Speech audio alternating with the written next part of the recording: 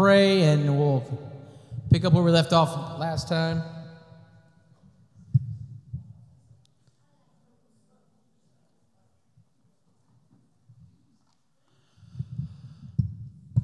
Was it what?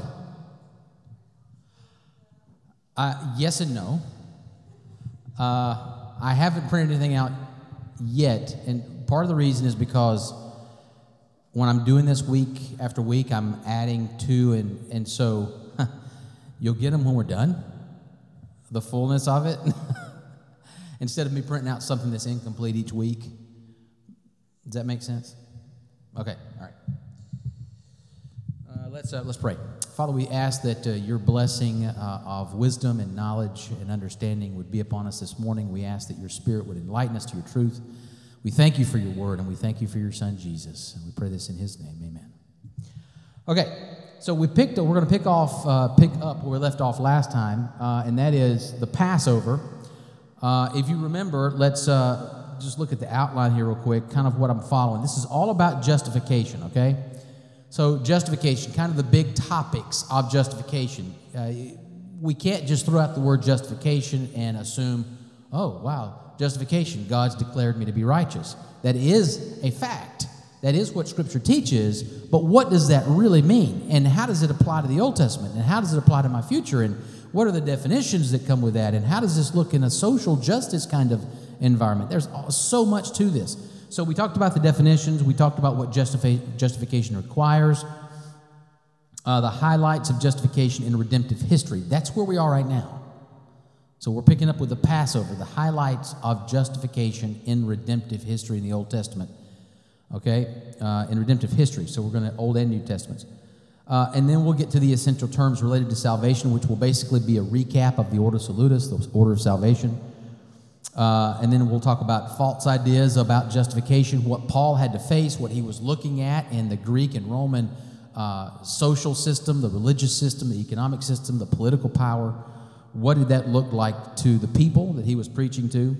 And then social justice and politics and the law and how we look at today justification, what that means. You're not just justified so that you can have some kind of piece of paper that claims it's a get-out-of-jail-free card for a monopoly.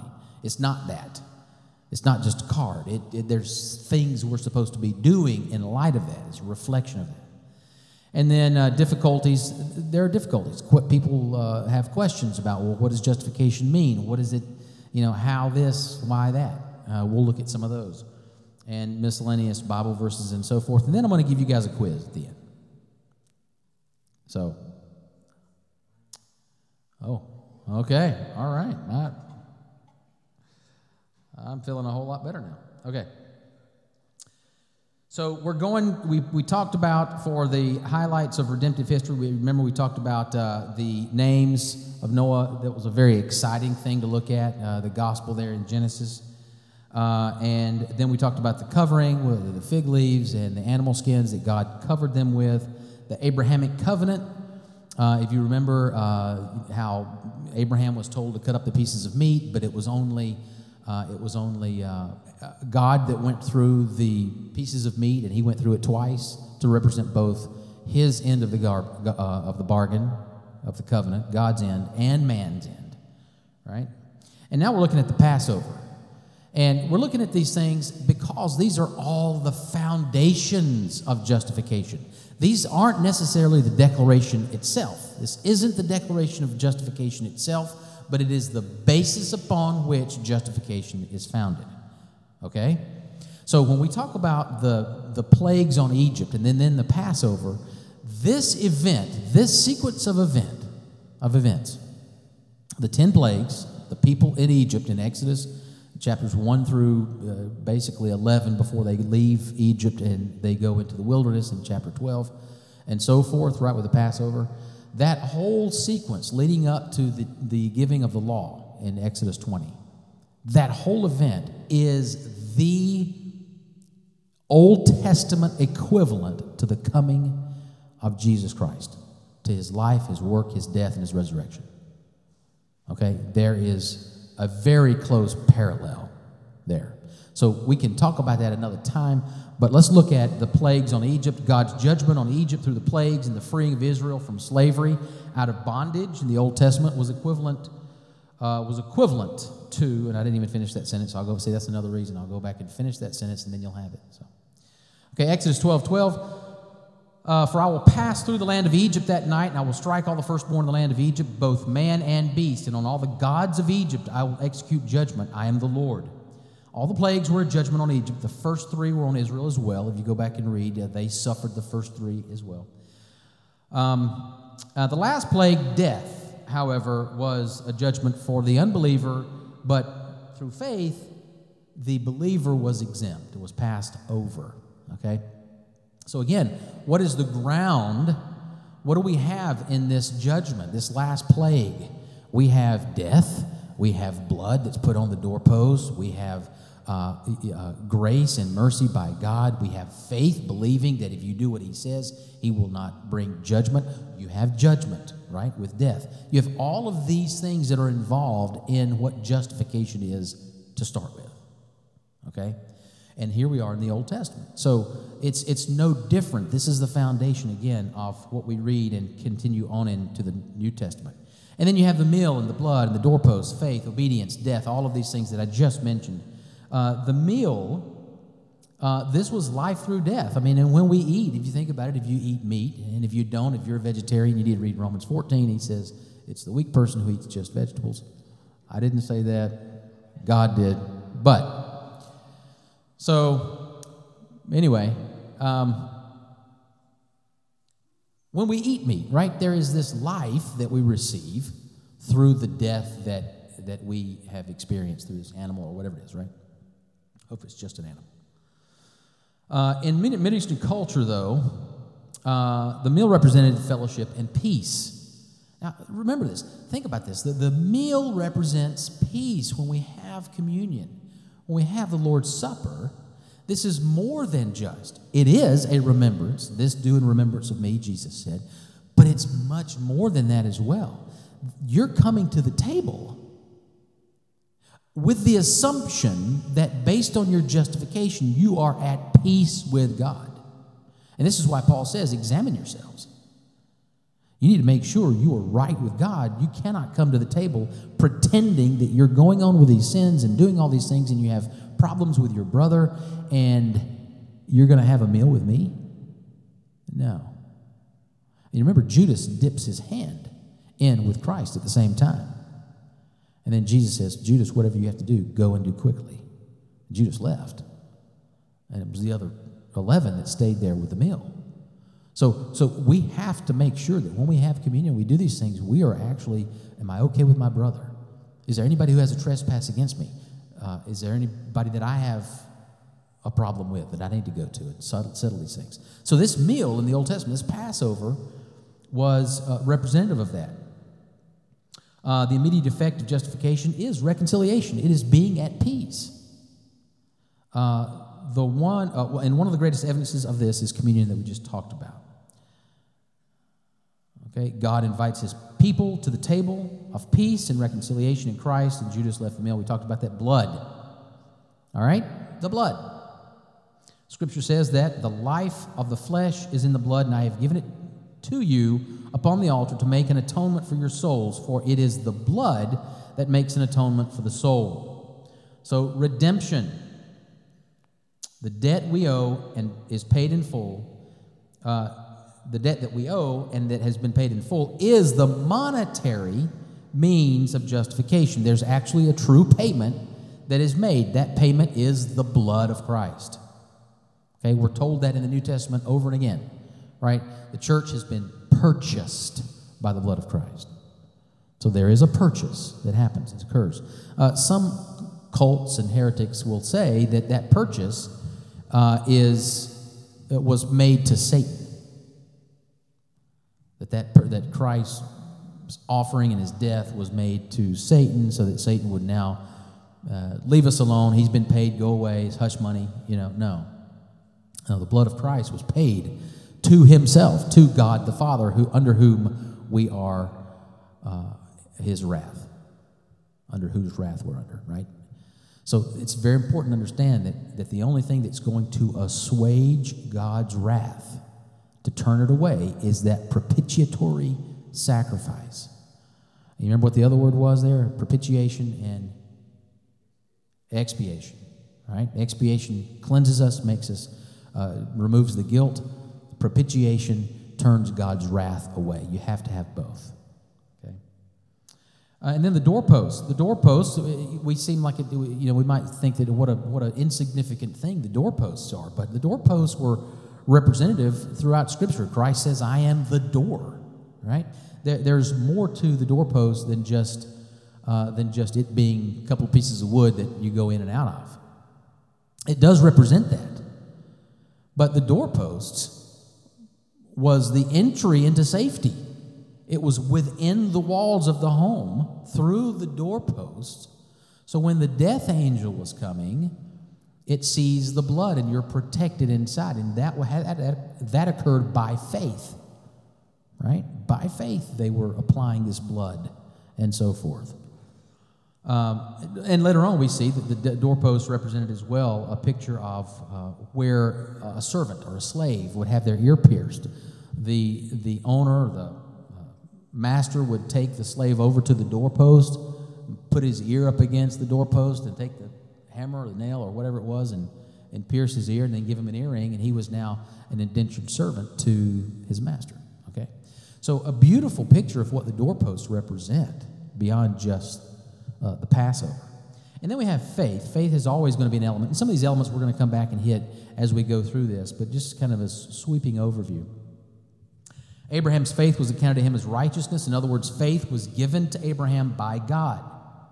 Okay, we have to understand, if Abraham's faith equals, if it's a mathematical formula, Abraham's faith was accounted to him as righteousness. It equaled righteousness. Well, wait a second. Let's talk about this for a second. Can you see me? All right. All the notes are on the back. So Abraham's faith was is an equivalent word in English, right? Whenever you see the word is or was or has been or whatever, those linking verbs are equivalent statements. Was counted to him as righteousness. Well, here's the issue when we talk about man and his ability to choose God and so forth. If his faith is counted to him as righteousness, where did the righteousness come from? You see, what you do on one side of the equal sign, you have to do on the other side to make it equal. Otherwise, it's not equal. And if God is the one who gives righteousness, then it has to be God being the one who gives the faith. You see the point?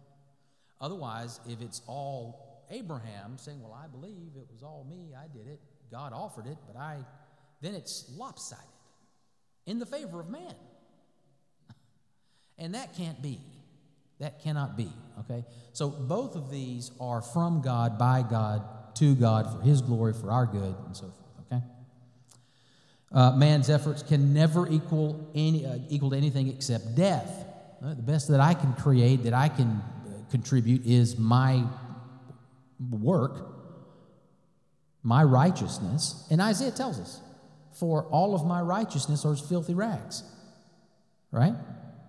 And certainly not trying to be crude, but those righteousness, those works that I do that are called righteousness are in Hebrew minstrel rags.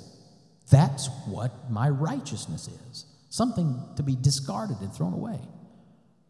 So it's very clear from Scripture, there are multiple other places as we go through this, that my righteousness cannot be righteous in and of itself. Something has to be done to it. I have to be given righteousness in order for it to be truly accepted by God. And by the way, God's not going to accept anything you have to give. He's going to only accept what he himself has made holy. If he's holy, and think about it, if he's holy, he's only going to accept what is holy. So anything that you pray, Spurgeon said this, and I love this. Spurgeon said, when you get on your knees and pray, as a believer, of course, it's the Holy Spirit that squeezes the words out of your heart. And what is God going to listen to? Is he going to listen to anything you have to say, or is he going to listen to his word? He is a composer, and he wants to hear his music. Okay? He doesn't want to hear your music. He wants to hear his music. And so when we pray, it's his words coming back to him. So when you confess, it's God, it's the Spirit convicting you of guilt, right? When you praise him, it is based upon what we read in Scripture that he deserves as praise. A creator, the God who's Redeemer, the shepherd, his love and his care, and even his wrath. All right? That's part of who he is. So we can read through this, but I don't want to just sit here and read this. I want to get to the topics and then discuss them. So obedience, okay? Nobody's going to deny that obedience is not a part of justification. But what does Ephesians 2:10 say? For we are created in Christ Jesus unto good works. And what are those good works? When were those good works determined? What? Prepared beforehand for you to do, right? So we have what Scripture tells us we should be doing. Love God with all your heart, soul, mind, and strength. Love your neighbors yourself. These sum up the Ten Commandments, and of course the Ten Commandments flush those out. Somebody once said, I think it was Francis Schaeffer, who said, God has given us the Ten Commandments, and the rest of Scripture basically exposits that. You know, when you are saved from the law, and what we mean by that is the curse of the law, you are actually saved to love the law. Psalm 119, right? David, he wrote a whole acrostic. He takes the Hebrew alphabet in Psalm 119, and for each letter, Aleph, Bet, Gimel, Dalet, Hey, Vav, for each one of those letters, he goes through and he writes 5, 6, 7, 8 verses extolling the lait, praising God for the law that he's given. Your law is perfect. It's sweeter than honey in the honeycomb. It converts the soul. It convicts of sin. It does all these wonderful things. How I love your law. Your law is a light unto my path, right? So when God saves us, the law does convict us. It shows us that we can't save ourselves and that obedience to the law can't save us. But then God does this incredible switch, and he makes us love the law because we now have someone who has kept the law, right? And if our hope is in him, God doesn't look to us for the keeping of that. God looks to Christ.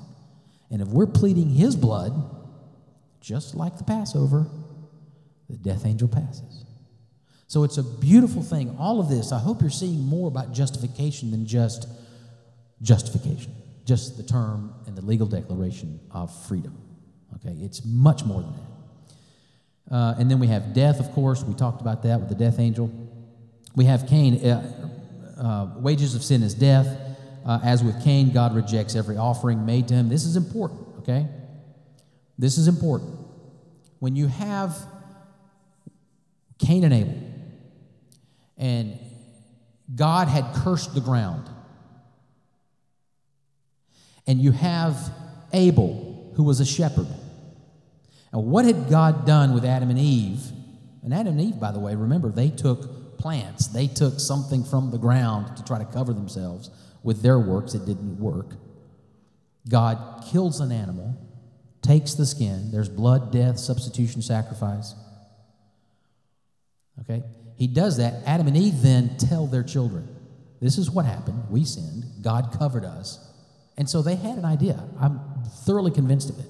They had an idea of what justification was, what atonement was, what sacrifice was. And Cain didn't like that. I don't know what his reasoning was for it, but he preferred to farm.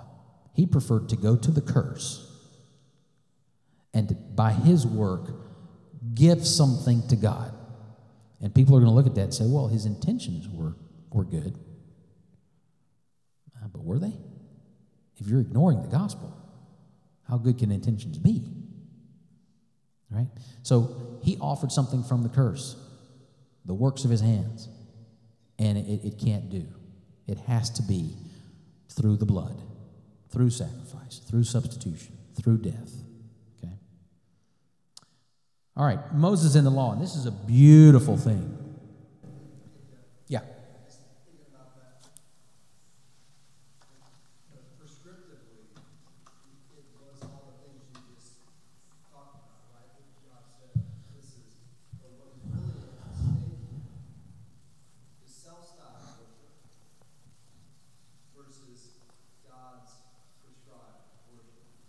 Right. To me, that's so important today because, and of course then, because look how prone we are to worship God in a manner that pleases us. Yeah. At the expense of the worship that God demands. Yeah. And even what you have on the board, faith equals righteousness. Look how Satan counterfeits both of those. Oh, yeah.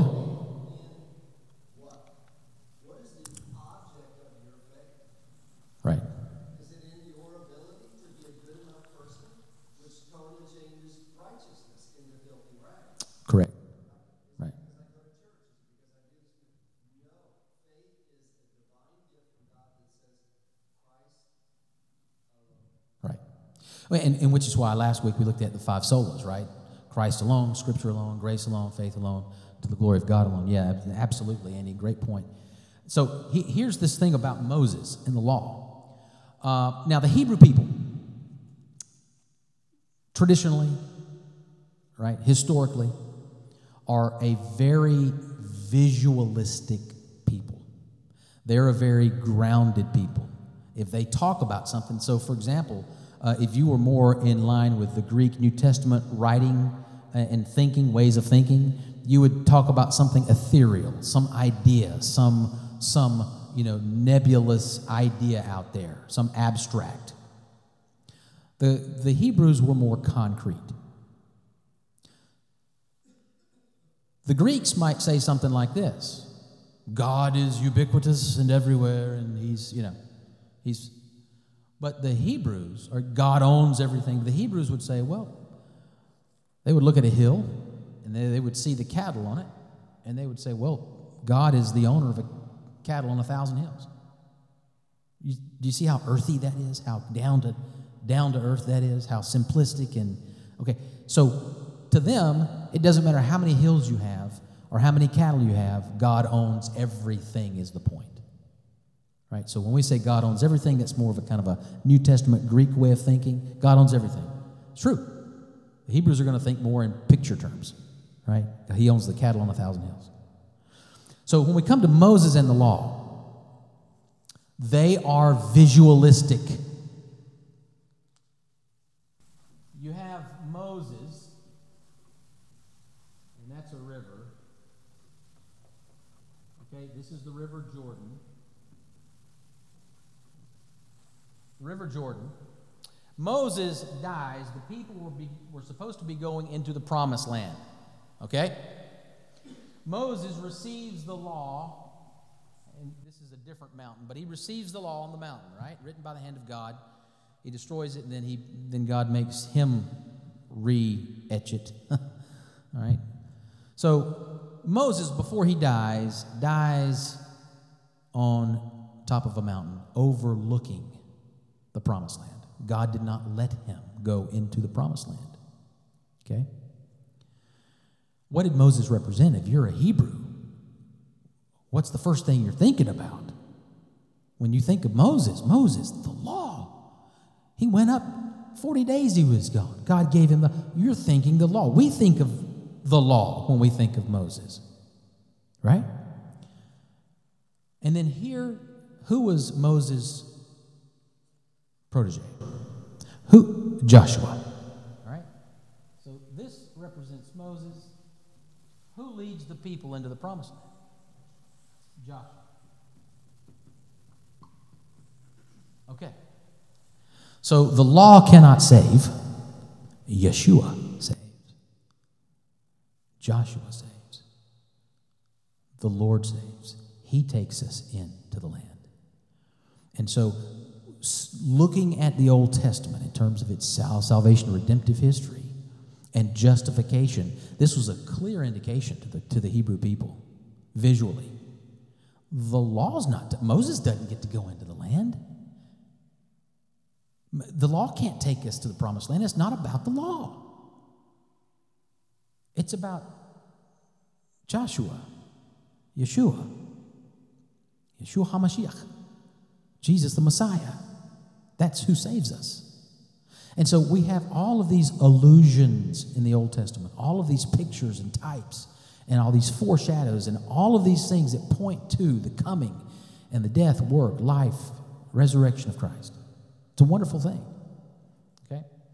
And then we have the burial of Moses' body and the resurrection. I am going to read this. This is interesting.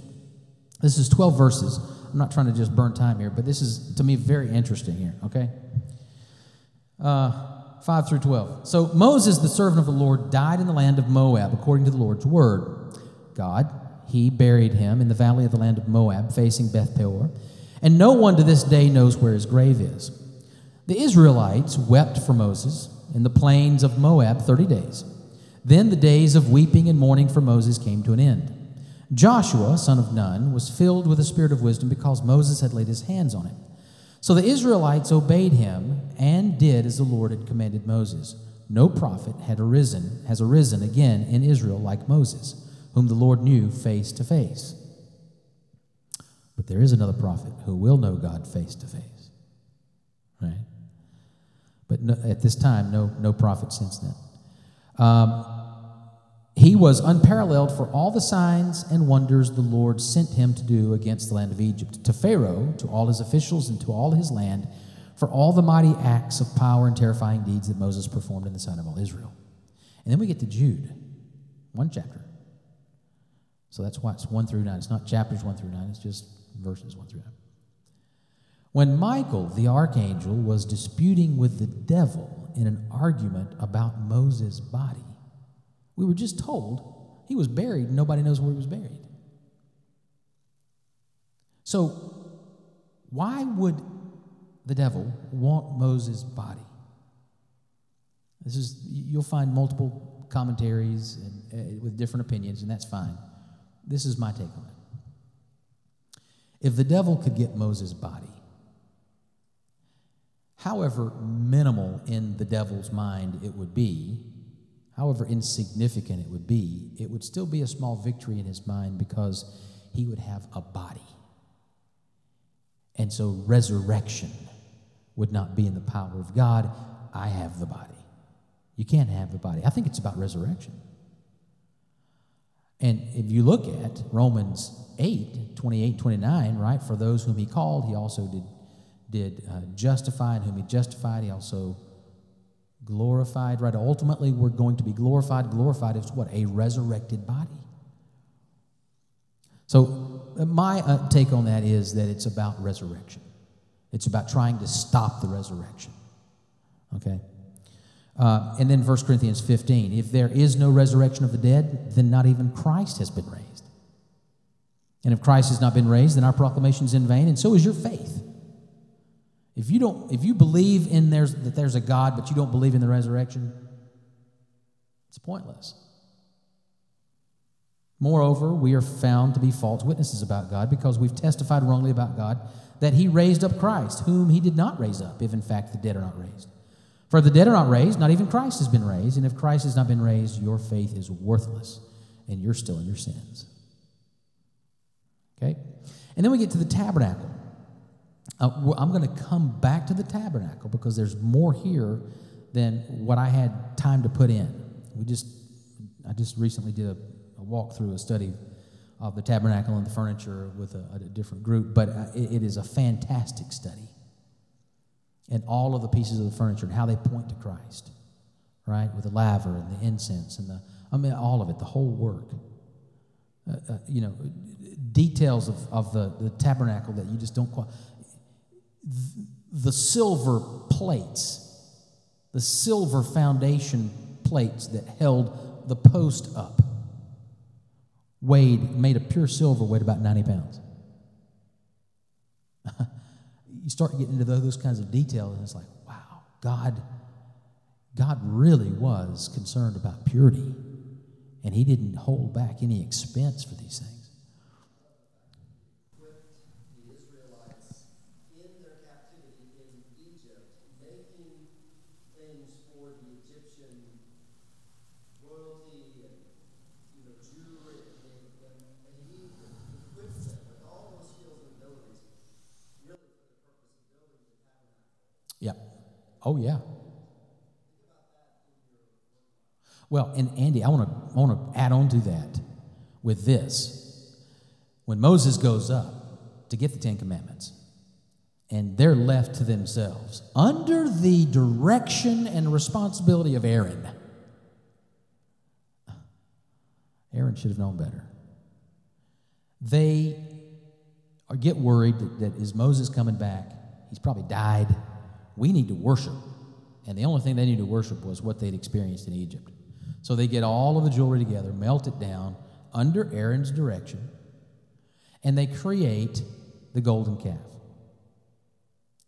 And guess what they called the golden calf? Yahweh. I'm not trying to be Joe Biden there, sorry. I shouldn't have whispered that. Oh, boy. Okay.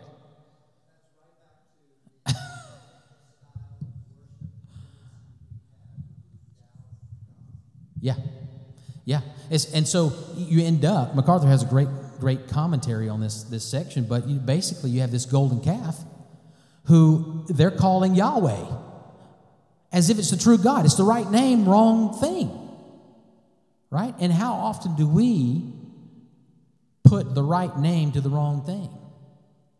And that's our false worship. That's just, Calvin said that our hearts are idol factories. We just churn out idol after idol after idol. So we have to be on guard for those kinds of things. We have to understand who the true God of Israel was. He's not a golden calf. Right? And then we have the New Testament. And again, we will come back to the Old Testament furniture and so forth, but it was way, way over too much material. New Testament, we get into that. Now we have the prophecy of Christ. Prophecy of Christ coming, prophecy of his birth. How is this, what does this have to do with justification? He is the very ground upon which our justification stands. Our justification is built upon his existence. He has to intervene. He has to, intrude, invade human creation. He has to come for the other things to happen. Okay, he fulfilled the prophecies. God's word is true. And then the purpose of Christ's works. Christ fulfilled all the requirements of the law. You have his passive obedience and his active obedience. Actively, what did he do? He kept the law. Passively, what did he do? He gave his life up. He yielded his life. So he was the complete fulfillment of all that the law required in every regard. And then you had the payment of Christ's death. Well, is that not the reflection of what we just have been talking about with the Passover and Adam and Eve and all the sacrificial systems and his death, his blood is justification. That is what justification is founded on. And just like in the Old Testament, you have this element, the Passover, right? They were brought out of Egypt. Mitzrayim. They were brought out of Egypt, the Passover, and then they received the law. And what do you have as an equivalent in the New Testament? You have Jesus, who goes into the wilderness for 40 days, right? Wandering in the wilderness for 40 years. He goes into the wilderness for 40 days. He's tempted by Satan, right? He comes, and the first thing in Matthew, chapters 5 through 7, you have the Sermon on the Mount. Sermon on the Mount, in which he basically exposits the Ten Commandments. Right? The parallel, and you could keep going. The parallels are just incredible with these kinds of things. So we have to go back and understand the Old Testament history and relevance here. And then the promise of Christ's resurrection. Again, resurrection we talked about with Moses' body, but this is a significant thing. If there is no resurrection, there is no hope. If there is no hope, your faith is worthless and you die in your sins. And listen, this is one of the evangelistic tools that we use with the unbeliever. How do you atone for your sin? You ask the Jew, how do you atone for your sins? Historically, how have your people atoned for their sins? Well, through sacrifices. Okay, well, what do you do today for your guilt and your sin? Do you still practice sacrifices? Oh, no. So how do you atone for your sins? They can't. No one else does. No other religion does, except through works some way. Is literally writing your sins down and inserting them into the wall in the hopes that the sacrifice would be restarted and an atonement would take place. And they would be released from Sheol or whatever they believe is that holy place. That's how powerful that whip that still has the most Old Testament of Israel. Right. Yeah, their hope is they're just nomads spiritually. They're wandering. They're still wandering in a real sense. And then the presence of Christ's kingdom. And this is a wonderful thing. I mean, Christ's kingdom is here. When Christ the King came, he wasn't just king for a little while. He came to establish his kingdom. He says, my kingdom is not of this world. Okay, in other words, it's not this type of kingdom. I have a kingdom because I am the king. And to the point to where what was placed over his head when he was crucified? Jesus, King of the Jews. They did it to mock him. They didn't realize they were preaching truth. Right? Jesus, King of the Jews. In 3 languages, nonetheless. So Christ spoke of his kingdom already here. Some have proposed the now and not yet, which is, I think there's some good truth to that aspect of his kingdom. Whatever the case, he's sitting and ruling in heaven. He controls all things, upholds all things by the word of his power. Therefore, forgiveness is forever. Ecclesiastes says what God does, he does forever. And we talked about this last time or a couple weeks ago, that if God loves you, he's always loved you, right? So what he does forever. Heaven, therefore, his once-for-all sacrifice on our behalf is perpetual. And this is what makes Catholicism such an offense to God. They have what's called the crucifix, right? And on the crucifix, not the cross, it's the crucifix, a different thing. The crucifix has the image of Christ in the midst of his suffering on the cross. So, where is Christ? He's on the cross. He's still making that sacrifice. No, he made it once for all. One time. He ain't on the cross. He sits at the right hand of God the Father. He reigns supreme over his kingdom. Okay? Our justification and every other aspect of salvation is safe, secure, and sure through his resurrection, okay, through his kingdom. And then you have the 3 offices of Christ: prophet, priest, and king. Didn't write these out, but it's very, very clear. Hebrews 1, let's go there because Hebrews is a place where you'll find that. Hebrews 1:1. How is... And then can somebody turn to Deuteronomy 18:15? We'll start. Get you guys doing exercises while we do this. Hebrews 1:1. Who's got it? Anybody? Yeah, go ahead, out loud.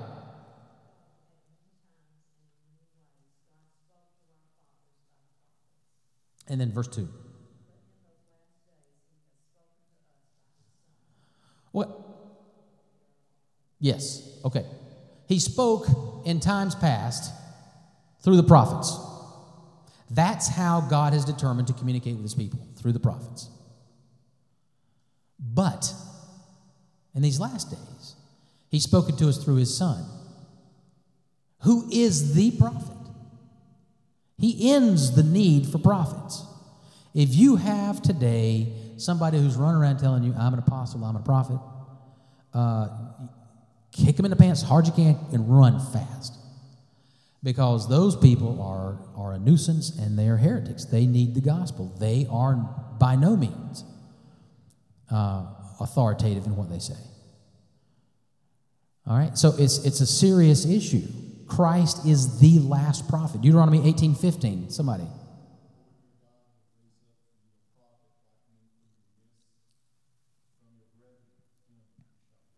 Oh, okay. So who's God going to raise up? Right when Moses died, they were thinking, oh, this is it. Of course, God sends the prophets later on, right?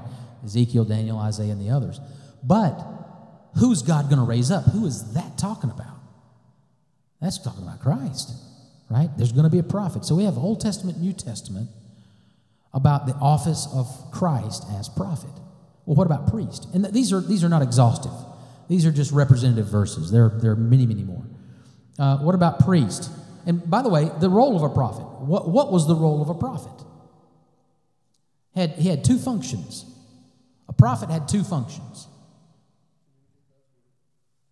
Right? Forth tell. And what? Yes, to tell forth and to foretell, which is future. Right?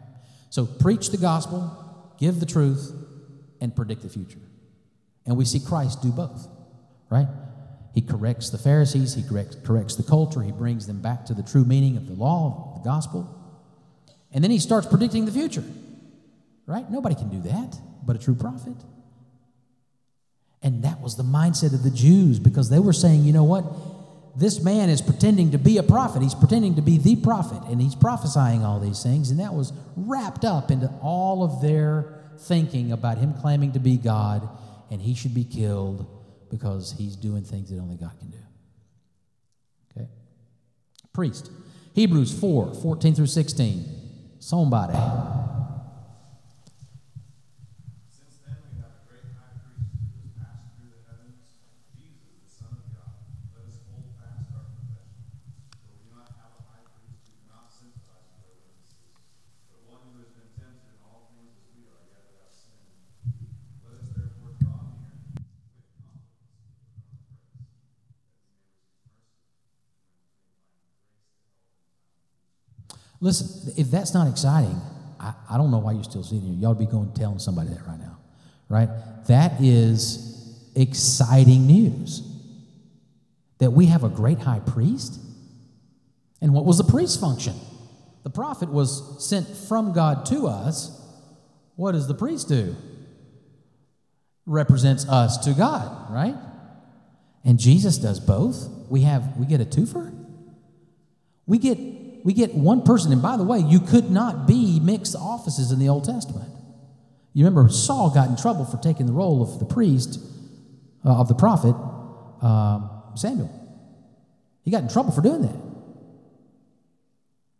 So these offices can't be mixed. They can't be commingled. And yet, what does Jesus do? He assumes all three. Prophet, priest, and king. He is our great high priest. And if you can't see the relevance to justification, that we have a legal declaration that we are declared not to be innocent, but what? Not guilty. Big difference. None of us are innocent. But if you're a believer, you're not guilty. That means you can walk out of the courtroom free and still have committed the sins you did and not suffer the penalty for it.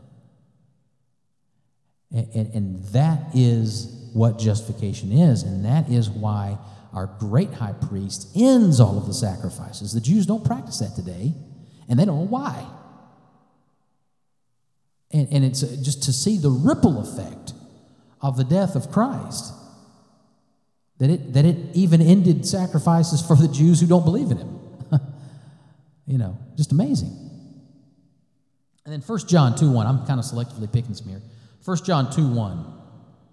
And while you're doing that, let me get a couple of these other verses here for king. Revelation 17:14, somebody look that one up. Somebody look up John 18:36. We'll just do those two. All right, so 1 John 2:1, who has that?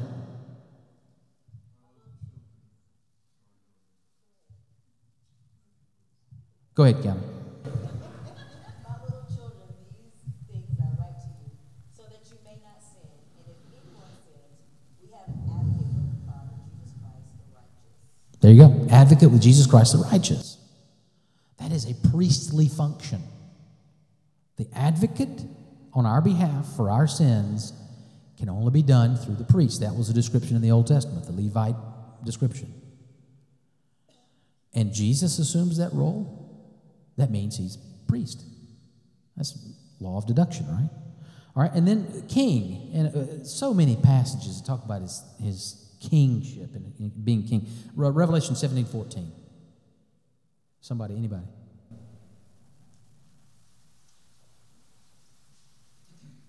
James, go. These will wage war against the Lamb, and the Lamb will overcome them, because he is Lord of lords and King of kings, and those who are with him are the called and chosen and faithful. Listen, he is the Lamb slain before the foundation of the world. That's what one of his titles is. He was the Lamb in eternity past. And if you can't see the string of redemptive history going from Lamb to King of Kings, I don't know what to tell you. I mean, that's just an incredible reality. He's Lord of lords, King of kings. And he goes from that which was killed and sacrificed to that which will reign forever. And he's all of it. Alpha and Omega. Beginning and end. John 18:36. Who's got that? Jesus answered, "My kingdom is not of this world. If my kingdom were of this world, then my servants would be fighting, so that I would not be handed over to the Jews. But as it is, my kingdom is not of this realm." This realm, this world, this system, this is what he's talking about, right? Now, if he's the king, why is he here if this isn't his kingdom? Right? You remember the story of Superman, right? Shot out of Krypton, and he lands here, and he's like, I don't belong here. Right? And he keeps trying to go back home, and he does the ice crystal things, and it's a whole big story. Jesus is not the king of some other realm in terms of, in other words, the world here is part. It's subservient to his kingdom. It's not this system. I'm trying to clarify this. The system of how things work here is not part of his kingdom. But in terms of the actual physical people and land and earth, this all falls under his purview, under his authority, under his rule. When he can be on a boat and tell the waves to stop, only a king can do that with his creation. Right? When he can tell a man to stretch forth his withered hand, and the man does, only a king has that kind of authority. And only a supernatural king can do that. So God has complete control. Jesus Christ has complete control over all of his creation. So I wanted to make that distinction about the kingship. Just because Jesus is here, it's not like the Superman story. Okay? I hope that, I don't know, may have made things more confused than I needed to. All right, forget Superman. Shut up. Baptism. Super important. Guys, listen, when we have baptisms, the observance of baptism is essential to the life of the believer. Baptism does not save, but it's an outward sign of an inward reality. Okay? And like circumcision, faith precedes it. The root of the word means to be identified with. I do want to read this. Baptizo, at its root, means to be identified with. It used to be used in the process of dyeing, not dyeing, but dipping a cloth into making it a different color. Okay, like a tie-dye shirt. And so what they would do is they would take these little vats of water or whatever, and they would put indigo or some kind of natural coloring agent in this. Lydia in Acts 16 was a seller of purple, it says. she would dye cloth to make it a different color. So baptizo means to basically dip in, and then when it comes out, that cloth is now identified with the color that it was dipped into. There's an identification. It looks like the same thing, same color. So go to 1 Corinthians 10, and I do want somebody to read this, please. 1 Corinthians 10, verses 1 and 2. 10, 1 and 2. Anybody? Got about 4 minutes.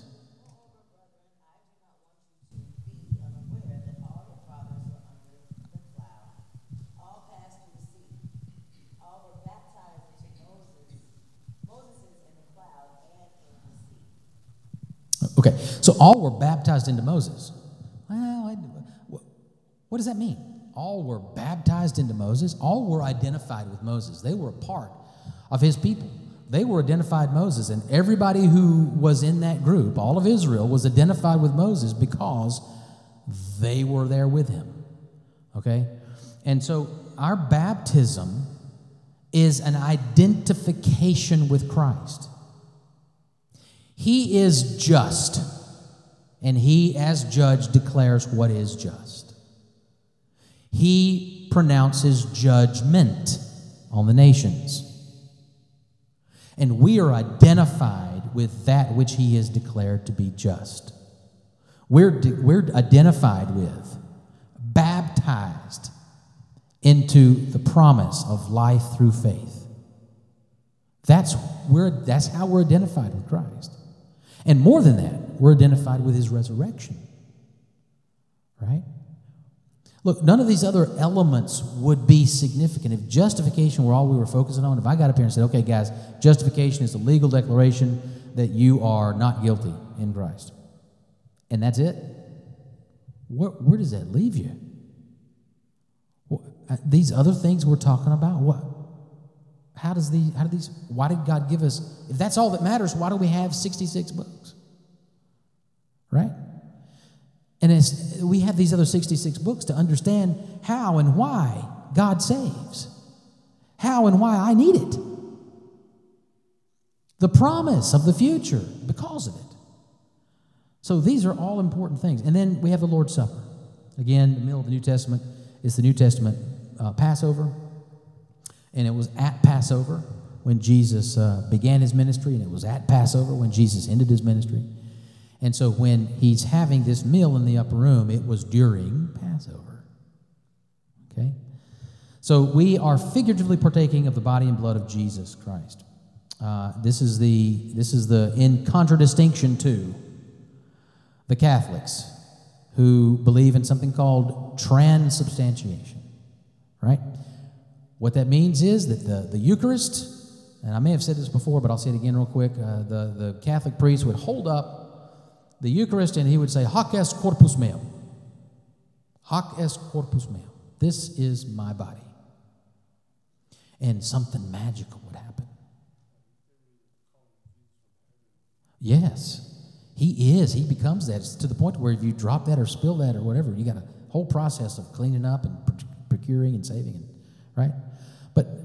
But here's how this became such a problem. Hoc est corpus meum, you're sitting in the back of that little, stone one-room sanctuary, and you're listening to the priest get up and say that.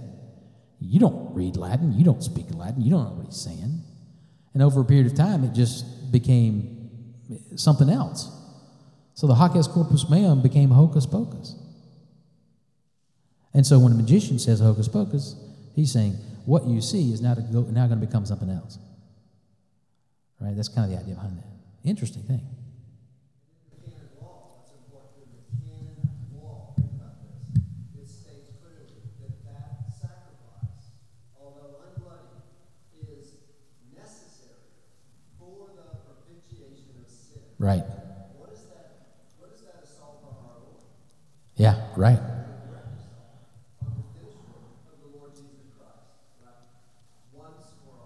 Right.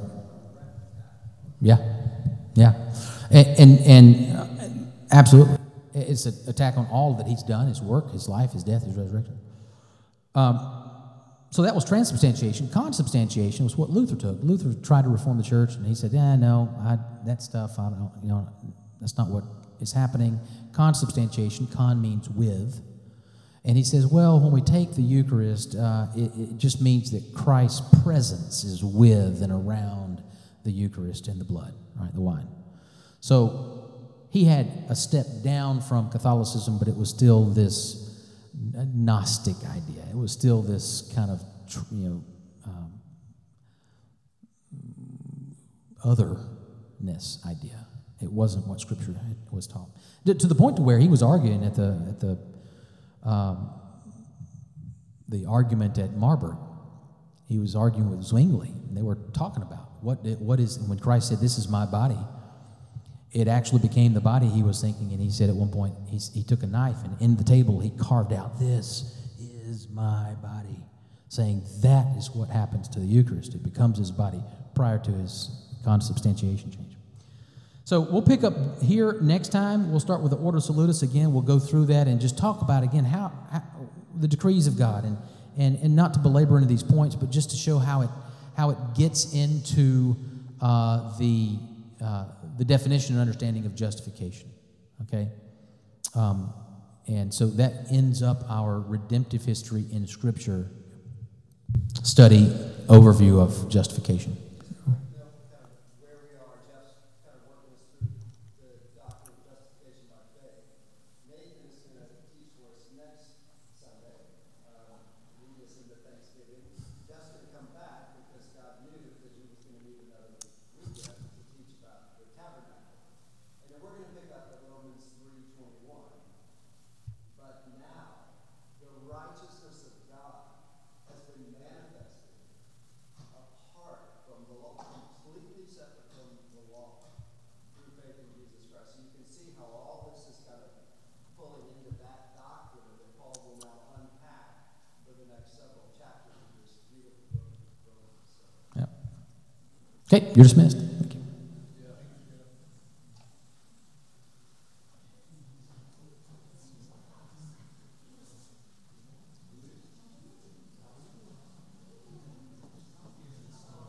No, I was going to talk to you.